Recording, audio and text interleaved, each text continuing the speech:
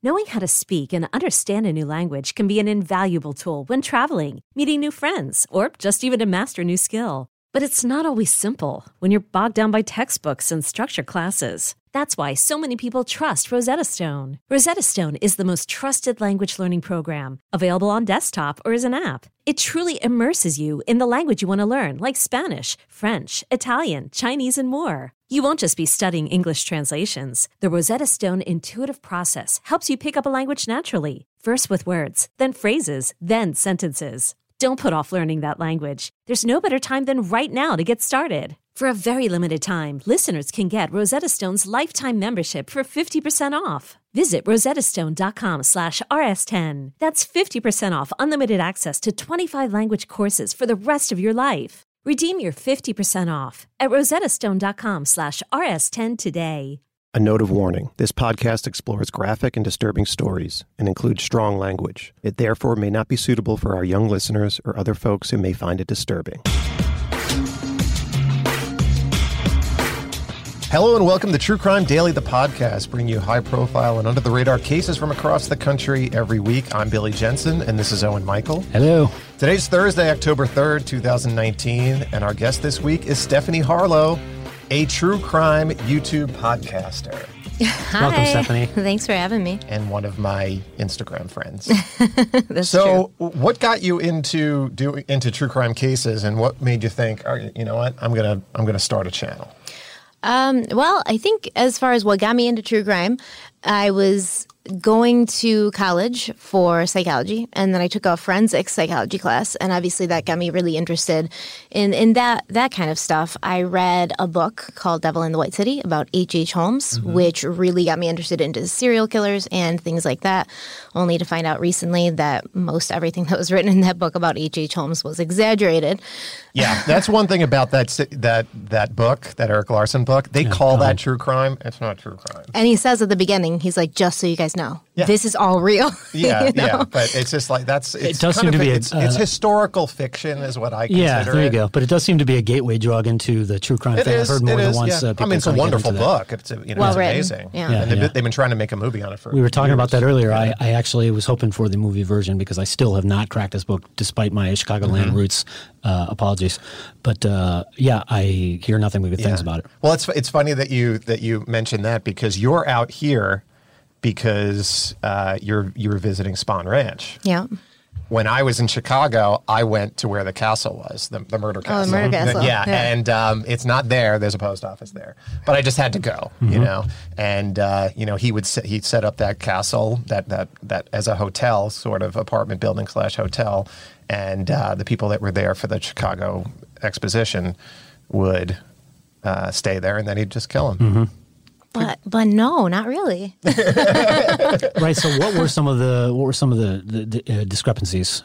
I think he eventually, when he got caught, he confessed to killing 27 or 28 people, but they can only pinpoint, I think, 8 or 9 people that he actually killed. And the hotel was set up more to con people, to get companies and businesses to give him things on credit, like linen and furniture. And then he built that 3rd floor with all the hidden rooms so he could hide the goods. So when they came to get it back, he was like, I don't know where this stuff is. So that's pretty much what he built the hotel for. The only people he really killed were the ones who got in the way of his scamming everybody else. So it wasn't as if he built this hotel in order to bring in people from the World's Fair and then kill them. He kind of made it. He wanted to make money. Murders of convenience here to get away with the thing. Yeah. Although I suppose did he confess to some of these other things, sort of in a clout? Some of the people he confessed like to killing were alive. Gotcha. So So we're he's not making sure a name what he for did himself that a little for. bit on that. Yeah. I see. So how was Spahn Ranch? Have you been there yet? Yeah, we went there yesterday. It's so funny because I had this picture that I would just get, onto the road and then walk into the desert area, and then it would be right there. But you kind of have to, because we wanted to go to the cave. So you kind of have to hike a little bit. And the whole time I'm like, oh, there's rattlesnakes and poisonous spiders in here just waiting to bite me. And I had to crawl over trees. I'm not a hiker. Scorpions and stuff too. Scorpions. Right? Yeah. I was terrified. But then we got there, and that was very, very cool, just kind of being there. Yeah. Well, did you see the is the bus still there? I don't think so. No. Yeah. The cave's there. The cave is there where they took the famous picture. Well, so we're gonna go in depth. We're gonna cover our stories for this week, but we'll go a little bit in depth in that because I want to hear about this stuff too. Billy is a lot more knowledgeable about the entire Manson case, but this is all local, and particularly at this time with the movie out and everything else, that's good stuff. And the fact that you're out here to cover it. So what is going? What are some of the cases that you've covered on the channel that you'd like to tell our viewers about? Well, this month, all October is Halloween. I'm a huge Halloween fan. I love all things spooky. I'm the kid that used to go and hang out in cemeteries when I was young. I like to be scared. So Halloween was awesome for me because obviously it's a play on Halloween and my last name. Yeah. But it's all month spooky videos. So they're based on fact. They're true crime videos. They have evidence and logic to back them up. But they also have that spooky kind of twist, like the Slenderman stabbings. I just posted a video today that was about the dancing plague of 1518. So, there's some historical things in there. What was the dancing plague? In 1518, these people in Strasbourg, France, they just started dancing, and they did not stop. And some of them danced themselves to death. Insane. And so it's not to be confused with St. Vitus's dancer. Same, yeah. It was from something in their diet, or it was something genetic? They haven't figured it out. They think, at the end of the day, they think it was the socioeconomic status of these people, that they were so beaten down and so poor and tired of trying to find where their next meal was going to come from. They basically had no hope.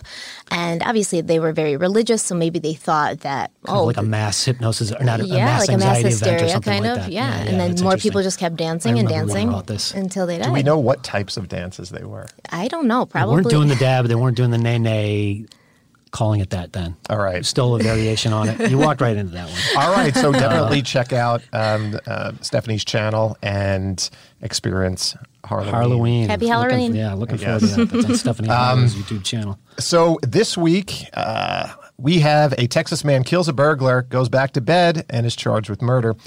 A 15-year-old boy is killed while protecting his little sister during a home invasion. And a car break-in leads police to discover the owner is a disbarred lawyer on the run for killing his mother last year. But first, you may have heard of the big verdict this week with former Dallas police officer Amber Geiger convicted of murder and sentenced to 10 years in prison. That's it. For fatally shooting her upstairs neighbor, Botham Jean, in what she claimed was a case of mistaken location. Geiger, if you're not familiar with the case, she was a Dallas police officer who had just gotten off of a 13-hour shift in Dallas. She went to her apartment complex.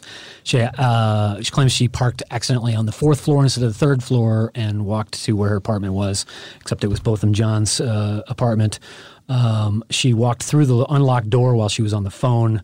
The resident who was sitting inside, Botham Jean, he was sitting on his couch eating ice cream. He stood up and approached the hallway as a strange person walked into his house, and she shot him and killed him. She shot him twice.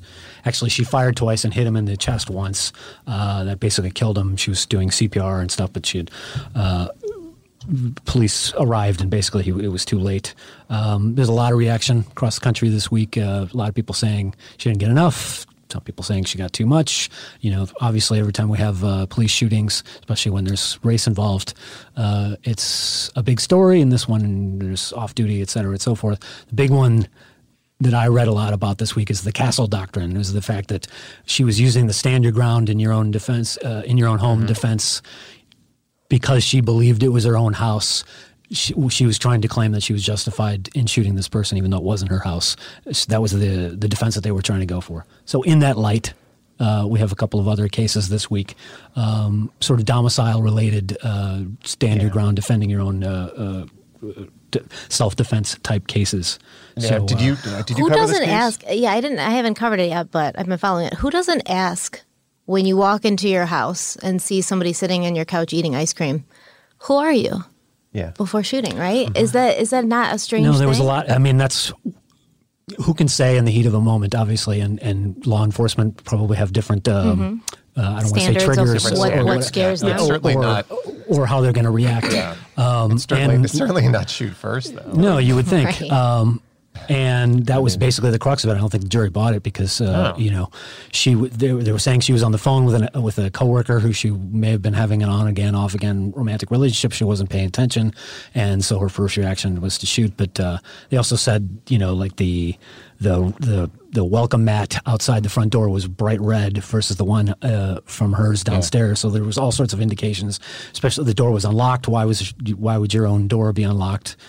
I mean, I'm not putting that thought in. If she thought somebody had broken into her house. There were plenty of triggers that would say, I'm not in the right place. Mm-hmm. There were enough of those. And if she hadn't had a gun, this probably would have been taken care of pretty quickly. If she was just coming home with groceries and be like, I'm so sorry, I'm in the wrong apartment. Didn't she notice it wasn't her furniture or right. I mean, I've gotten into the wrong car before, admittedly.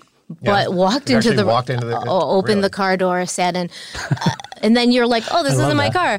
But to walk into what you believe to be your own house and not say, "That's not my painting on the wall," or "My couch isn't red," to not have those things pop into your head, it just seems incredibly suspicious. Right, and so obviously a lot of people feel the same way, and the jury agrees too. And then there was some sentiment out there saying the prosecution asked for 28 years for her to go to jail for 28 years. She got 10 years, so the jury gave her 10 years. It was the jury decision.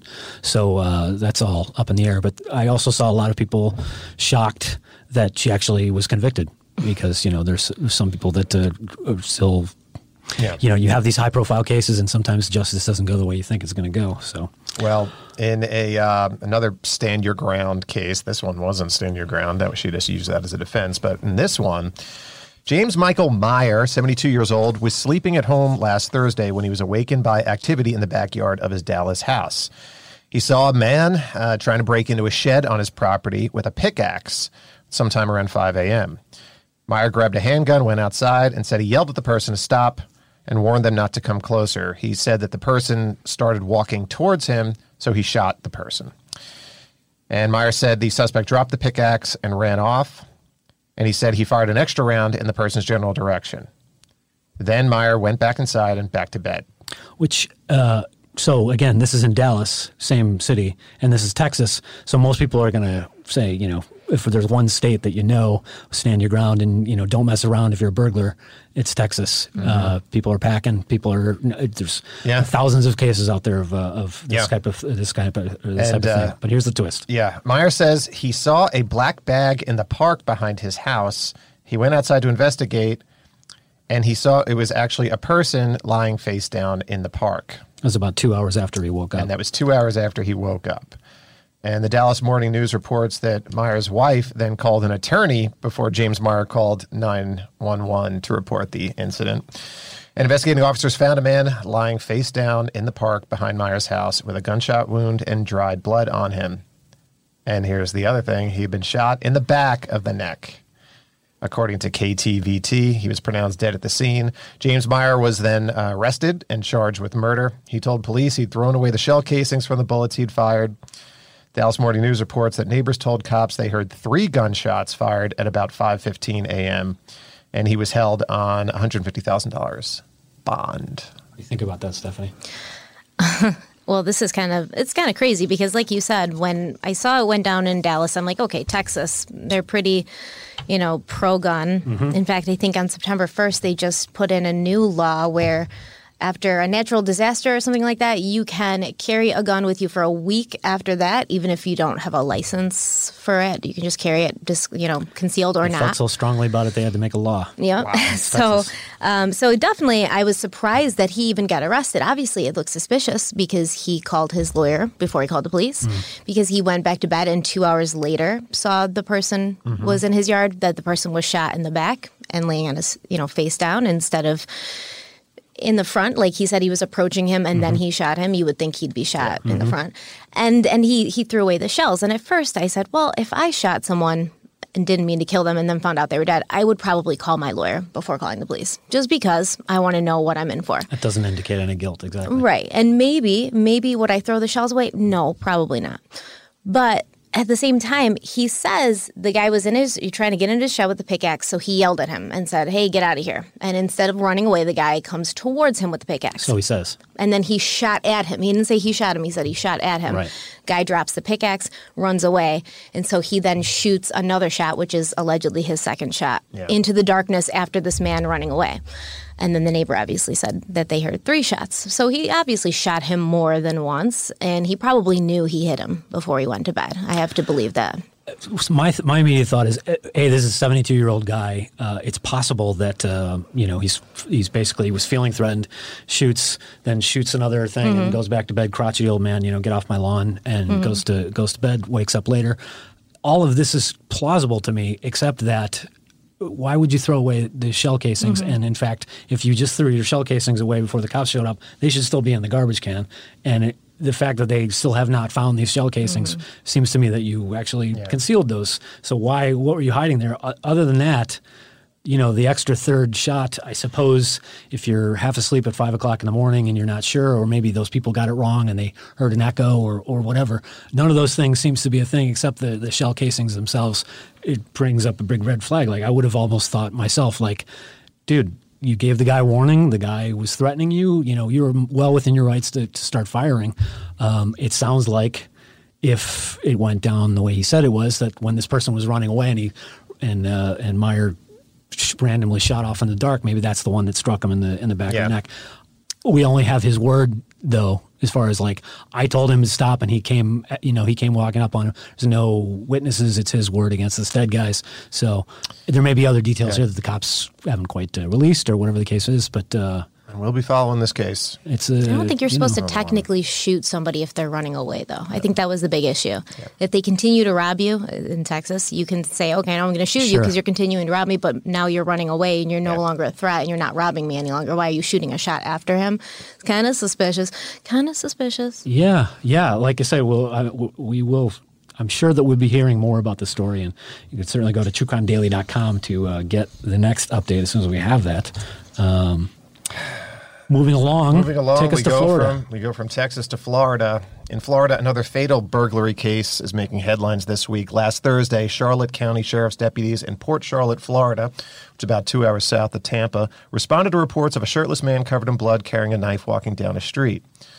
Several burglaries were reported in the neighborhood at the same time, and deputies responding to the most recent burglary chased 27-year-old Ryan Cole, apparently on foot. Miami Herald reports that Cole was found in a neighbor's backyard. He had several stab wounds on his hands and body and was wearing a child's boxing glove he allegedly took from the last house. Deputies following up on the other reported burglaries found one house with its door open. Inside, they found a little girl unharmed and the body of a teenager. And sheriff's officials say that 15-year-old Kyler Edmond had been home with his 5-year-old sister when Ryan Cole allegedly broke in about 4:30 p.m. Officials say Kyler was defending his sister when he was attacked, and he died from his injuries from the attack. No further details were given other than to say that this teen is a hero for defending his sister, and the girl was not hurt. Cole was on probation, has a history of drug abuse, and has been arrested more than 20 times, according to the Washington Post. He's been charged with burglary, but has not yet been charged with anything in relation to Edmund's death yet. Charlotte County Sheriff's Office and the Florida State Attorney's Office are expected to file further charges. Sad story. Teen is a hero. Every parent's worst nightmare. It's 4:30 in the afternoon. It's after school. Your 15-year-old kid is taking care of the little girl, but you've got literally a madman stalking the streets here, doing this stuff. Apparently, he broke into several of these. The last guy that called the cop said that he stole this boxing glove from the kid, and that it's unclear how the stab wounds happened, but if he was in some sort of altercation with this teenage kid, who knows? The guy he has cuts on his arms and he had cuts on his torso, and I believe Kyler was stabbed in the torso multiple times. Yeah. So the kid gave him a good fight. Apparently, it's tragic, but it's one of those. It's another one of those domicile types of things. It's Florida. It's another state that's pro-gun. You might be able to make the argument that maybe they should have had a gun nearby for the 15-year-old to use. I don't know. I don't want to get into that particular argument, but it does seem like the parents' worst nightmare. Yeah. And as the parents, they've got to feel, obviously he's sad that they lost him, but so proud of him for, coming forward and defending his little sister. And his little sister. Yeah. What she experienced, too. He's a 10th grade kid. I didn't put the photo up, but he's a 15-year-old kid, and he's in 10th grade, but he's still kind of, similar. He looks like a little bit of a late bloomer. He's kind of a little bit of on the younger side of looking 15. Yeah. He's just a brave-ass kid. I mean, I'm pretty proud of this kid, but it's the worst thing. And then this guy's got a history of drugs, and he's got probation and all the rest. It's definitely begs the question how he got out. Going to Nashville, Tennessee now, in a somewhat more positive story in the sense that a alleged killer is off the streets. A disbarred former attorney accused of murdering his mother in Georgia, then going on the run for months, was captured this week after a car break-in led police to investigate the fugitive's vehicle. Richard Merritt is accused of killing his mom in Cobb County, Georgia in February, and he was convicted of stealing money from his legal clients, 30 counts of theft, forgery, and elder exploitation, and he was reportedly settling cases without telling clients and keeping the money.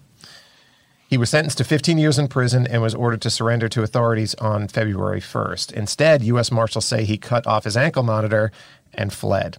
On February 2nd, Richard Merritt's mother was found violently murdered at her home, where Richard had been staying. Oh, I remember this kid. You know what? Somebody came up to me on my tour, and their parents were one of the ones that were swindled by him. They get scammed? Yeah. Her car was missing, and Merritt's own vehicle was found at the scene. Marshals issued an alert for the car, 2009 silver Lexus SUV, and Merritt was considered an armed and dangerous fugitive. Now, last Thursday, WKRN reports some juveniles tried to break into different cars, including a 2009 silver Lexus SUV parked in West Nashville near Vanderbilt University and not far from Music Row. Investigators discovered the vehicle had a stolen license plate on it, and that led to a stakeout. On Monday at about 4 p.m., marshals tackled Richard Merritt at the register of a thrift store in Nashville and arrested him. And the thrift store is in the same neighborhood as where the car was found and near where Merritt last worked as a bartender. The owner of the bar he had been working at said Merritt was fired on September 10th. He was apparently rude to customers and bad for business, the owner told WKRN. He had grown his hair out and his beard out, as you can see. He does look different, actually. Yeah. And got a fake ID, and he was calling himself Mick Malveau. I love that it's Mick Malveau, and I was trying to rack my brain, like, is that a WWE character? Like, where I cannot figure out where I've heard that, but Mick Malveau just sounds like an alias out of a Disney movie or something like that. But he went with it. Super fancy. Yes, he went. There's an X on the end of it. So I'm Mick Malveau, and of course he's from Louisiana. Right, exactly. Right. He's from New Orleans, exactly. I'm from New Orleans. My name is Mick Malveau. I do declare. I do declare, Mr. Beauregard. All right. He also had made a name for himself around Nashville as a rude person who was aggressive towards women. Geez, WKRN reports, and had been 86'd from at least 2 area bars. Now, for anybody that was born in 1960 and up of a person 88 to 86. 86 means I love that you wrote this in. 86 means to get thrown out. You've been thrown out. You've been 86. I thought it was a restaurant term. Isn't it a restaurant it is a term? restaurant term. Well, it came from bars. It came from When there's you're out of a bar. food. There's a bar. No, well, it's a bar called Chumley's, and I believe that's what it was called. And it was a speakeasy, and they would say 86 when they knew that there was a raid. So the 86 was where it was the address of the door that they would leave, because so the cops would go in the front and they would go out the 86 entrance. So I've read several versions of that story. Do you have that on good authority? Or I have it on pretty good authority. Are we doing the myth the there? bar likes to tell the story. It makes sense. It definitely makes sense. That's a good source. It's I've worked in restaurants and bars. And I know bars for a long time, and 86 is definitely still a term in use behind the line. But anyway, 86 mashed potatoes. It's definitely about people. It's definitely about we're 86ing this person or this table, because it's definitely a bad behavior type of a thing. But I didn't realize I slipped in an old term of art in the service. Were you reading Hammett or Philip Marlowe? Yeah, we were doing some hard-boiled writing here. But yeah, you'd think this guy would kind of keep a little lower profile, but I guess if it's in your nature to be a jerk, you can't really hide that. Yeah, you can't change really your identity. But the police said he was smarter than the average criminal. That's how they referred to him, smarter than the average criminal. Which blows my. He's driving his mother's car still. That was the stupidest thing. It seems to me like you've gone to all this trouble, get rid of the vehicle. Like just a bad license plate is not bad. Or just take a bus. Ditch it, man. You should have ditched it and whatever.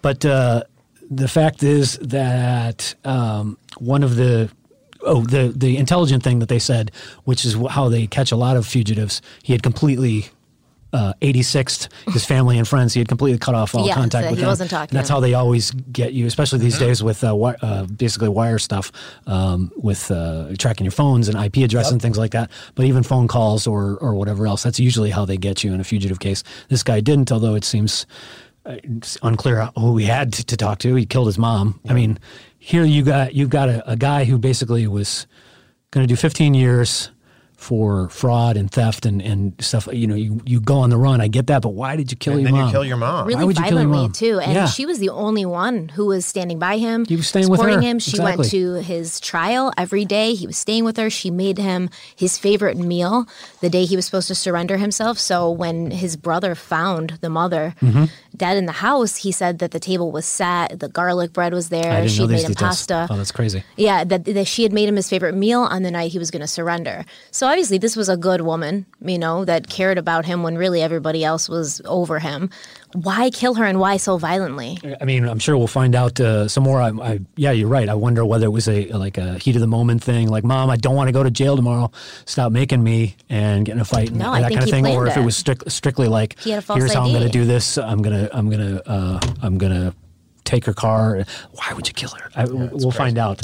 But one of the bartenders in one of the restaurants that he had been thrown out of, 86th from, quoted by WKRN TV, quotes, "We all knew that he was at the very least a sociopath of some sort, but definitely not the extent of it." That's my favorite. Which, it also kind of begs the question of if you're thinking about who's serving you in certain restaurants and bars, especially bars. I have worked with some unsavory bartenders before, not so much... maybe a couple of criminals that were waiters, but definitely bartenders with less than savory pasts. So, on the other hand, if you're in Nashville and you're kind of looking for old Nashville kind of honky-tonk, kind of a rougher edge to it, you maybe a convicted murder or a wanted murder on the thing is kind of plays right into the whole He has a thing. Sinister name, though, Mick Malvo. Yeah. Oh, it's so good. And there's two types of people after something happens. There's the type of people that are like, we never thought he could do anything like this. And then there's people who are like, we always knew he was a sociopath right from the beginning. Make your own attorney jokes as you will, commenters, because some people feel that way about lawyers. Yep. Well, you know what? We get comments on our Facebook page, on our YouTube page. I've read a few. It's true. And, we've got the largest true crime Facebook page in the world, and people like to make some comments. So the first comment, where are you going? You're going to go back to James Meyer. We're going back to Texas. So remember that story that we told you about at the top of the show? Memo L said, "I would be pissed also if someone entered my place trying to steal while I'm asleep. I would have done the same." He wasn't actually in the place. He was in the backyard. You woke him up. Yeah. He had a pickaxe, though, so that's scary. Pickaxe and he woke him up. I mean, I'm not a 72-year-old man yet, but boy, Billy knows me well enough. I'm a crotchety old man already. I totally get this, which is why that next comment, did I miss the part where this was going? Where this was wrong? Isn't this the case of Castle Doctrine they tried to use with Amber Geiger? This is what we brought up earlier. And thank you, Antoinette B, because you're paying attention to you're learning everything about it. So Jonathan L said he had a big day planned and he needed his rest. So don't do it. Then there was this story. Teens busted with nearly $70,000 in meth at a Border Patrol checkpoint. Authorities placed the car in a hydraulic lift and found 48 plastic-wrapped bundles of crystal meth in a compartment installed above the gas tank. The women, who are both 19-year-old U.S. citizens, were arrested. Just watching a little bit too much Breaking Bad. Tempe L said, let's find who financed this escapade. Moises P said, they won't do no time. They're about to snitch on everybody, which that's going to be something. I don't think that's a good idea to snitch in this particular. I'm not giving any legal advice whatsoever, but seems like a bad choice. And just do your time. And Tara A said they're going to be in jail for a long time. Definitely not worth it. I mean, 19 years old, and that's a lot of drugs. If you're thrill seeking or whatever, or somebody offers you a lot of money to do a thing, it's. Do some dumb things when you're 19. I have no place to judge here. I did a lot of dumb things when I was 19, and thankfully I didn't live in California. I didn't have anybody to offer me such a epic escapade as this. So I can't pass judgment on this. Would you have taken it? Would you have gone for it if somebody offered it to you? I mean, luckily back in 1978 when I was 19, the crystal meth hadn't been invented yet. And luckily, smuggling was a lot easier. You could just drive across the border in Arizona. Well, but mainly, I mean, listen, 78, he's older than that. During Prohibition, when you were there, that was when and nobody was drinking, and you would have a little nip here and there, and that was bathtubs galore. Yes. So, and then in our final story, clueless actress arrested in Florida on domestic battery charge. Stacey Dash was taken into custody in Florida after an argument with a male she is accused of pushing and slapping him. You might remember Stacey Dash, of course, from Clueless. She was also in, I believe, a Damon Wayans movie that I saw in the theaters. Clueless, if you want to, since you're viewing locations, there's a lot of locations around here. We are in the Valley as we do this right now. Indeed. Circus Liquors, if you remember, that's where she got the clown. her. She got robbed. That's right up the she was in the parking lot when she was waiting for her brother to pick her up. Her brother that she was, dating. Yeah. Right. Spoiler alert. Hello. Yeah. Oh, yeah. Sorry if you guys haven't seen it from the 90s. But that Circus Liquors is still there. That's cool. Erica G went straight to it and said, how is she in her 50s? She can't tell. She's still beautiful. That's true. Brandy M said, if I've learned one thing from the media, stay away from Florida. Ouch. Apologies to Florida. And we love you. That is not us, exactly. And Sharia K said she played in the perfect movie because she is so clueless. Burn. Savage. Boom. Man. Do you get a lot of comments on that YouTube page of yours? Yes. And what are people... See, the thing about YouTube is you can be anonymous as opposed to Facebook. Exactly.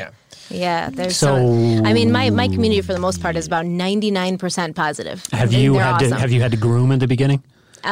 Basically, get rid of the bad commenters? I don't do it anymore. It is exhausting. I used to go through it, and now if I see anything that just seems like they're trolling, I'm like, next one, I can't do it. I can't do it.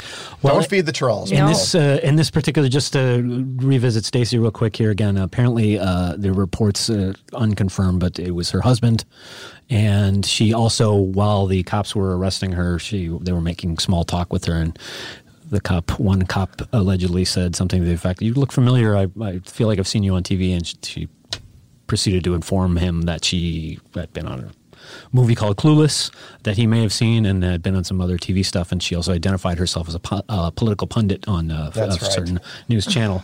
So she's like, got don't fame. Don't you know who I am? It was kind of like a little bit of edging into that. So, but it's Florida. She's not in LA anymore, so you never know who you're going to deal with there. All right. Well, that's our show for the week. Thank you, Stephanie Harlow. Member, go to her channel. The link is at the bottom of the page. If you're watching. And Halloween is coming up. We're having a big Halloween party over there. All right. Got some great cases. And where can viewers follow you on the Instagram? And I'm on Instagram. It's just Stephanie Harlow. Twitter, Steph_Harlow. YouTube. And that's pretty much, I mean, I can't do that much social media. I got kids. You know what I mean? That's a lot of work. I have Snapchat because I have kids. Yeah. So, like, my keep an eye on that way. Yeah, I'm not really keeping an eye on them. It's just like that's how No, she we have wants to Instagram stories now. We don't need Snapchat anymore. Exactly. I know. That's exactly how I feel. Spoken like an old people. So, no, people who use Snapchat are old now. Yeah. I can't keep it straight. I just, we're all on bust. TikTok now. So you can find our content on Spotify, iTunes, Stitcher, and Google Play, and on YouTube, and get updates and subscribe to our newsletter at truecrimedaily.com. And we're going to also have a bonus episode. Do a little web extra action here. A little extra. Yeah. Talking a little Manson. So until next week, this is True Crime Daily, the podcast, reminding you: don't do crimes.